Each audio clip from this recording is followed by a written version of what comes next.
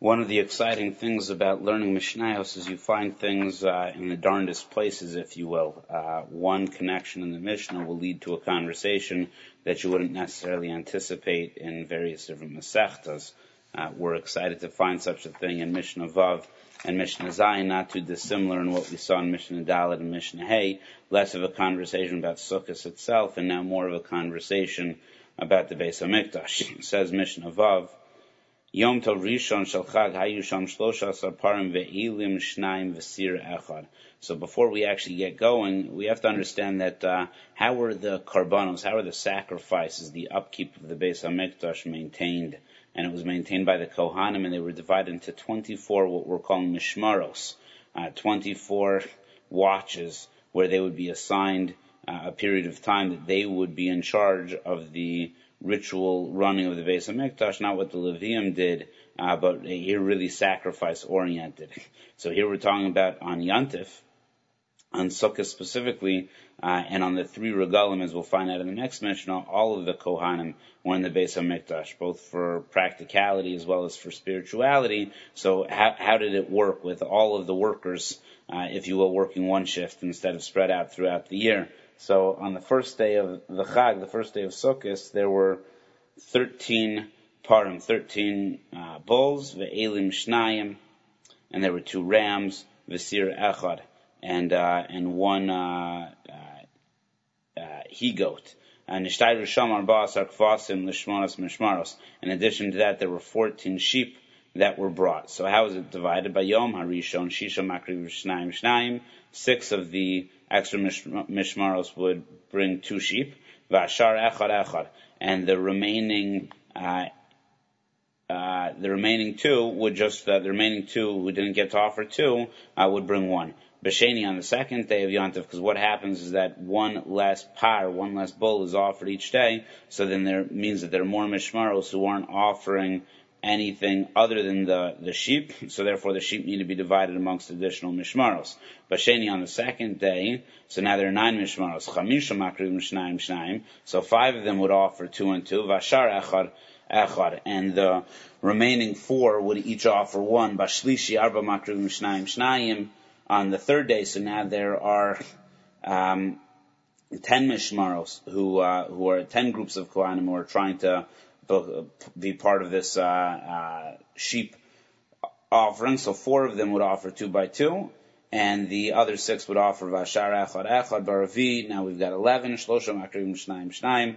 So we've got 6 would offer 3 would offer 2 by 2, and 5 Vashar Echad Echad B'Chamishi Shnayim Makrivim Shnayim Shnayim. 2 would offer 2 each, so there would be 4, so that left 10. Vashar Echad Echad, the remaining 10 would each bring 1. Bashishi, on the 6th day, Echad Makrivim Shnayim, only 1 would bring 2. Vashar Echad Echad, and the remainder would bring, the other 12 would bring 1 each. Bashvi Kulan Shavin, and on the 7th day, everybody would just bring 1. Bashmini, so what happens? Bashmini, Chazru Lefayis Kiviragalim. Then they would draw straws, if you will, cast lots, like they would on the rest of the regalim. Amru Misha Hikri Param Hayom, and the standard would be if you offered a par yesterday, a bull, which was more substantial, I guess significant, if you will, than offering the sheep or the seer or the elim. So if you offered a par yesterday, you wouldn't be offering a par today. So therefore, there would be, as best as possible, equitable distribution of participation in the special karbanos that occurred on Sukkot.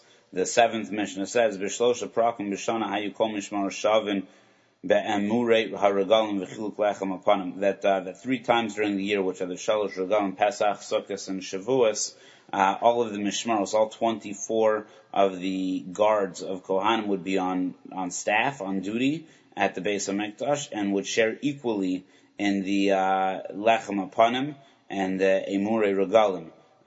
So the lechem apanim is the bread that was brought each week, that normally the leaving, the changing of the guard, the changing of the mishmaros would occur on Shabbos. So the leaving mishmar would take the bread, and the incoming mishmar would and get to eat it, and the incoming mishmar would bring the new bread as they left on the next Shabbos they would, or Tu Shabbat, on the next Shabbos they would take it back with them.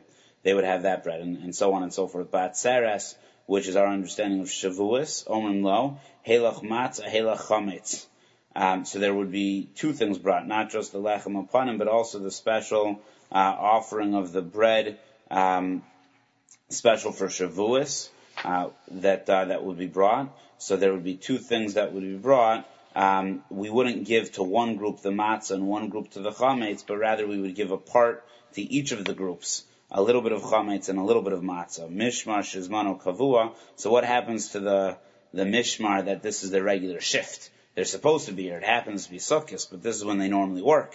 So what happens? They lose out on their opportunity for exclusivity in the Beis HaMikdash. So hu makriv tamidim nidarim nidavus ushar kabanos tzibor hu makriv esakol. An interesting thing that I think oftentimes at least slips my mind, that the Beis HaMikdash, in addition to all the fanfare and excitement and additions that occurred based upon Yantiv, still went through its regular schedule with additional sacrifices that would be brought for a neder, for a nadava, for the tamidim. It still went through the regular schedule. So the mishmar that was there at that point in time would be in essence pulling double shifts. They would be there. They would have the standard that would normally occur, and then they had the extra. They had a 1 24th share, and the extra that would occur because of Yantiv. Umakriv esakol. And they would offer all of the regular standard public offerings. Yom Tov Asamach l'Shabbos, and what about a Yom Tov that was next to Shabbos, either on a Friday or on a Sunday? Ben milfaneh, ben lachareh. Hayu kol mishmar shavim bechiluk lechem apanim. That they would divide the lechem apanim. Again, the lechem that was taken off as it was replaced with new lechem. Each Shabbos would be divided equally amongst all the mishmaros that are there. Why?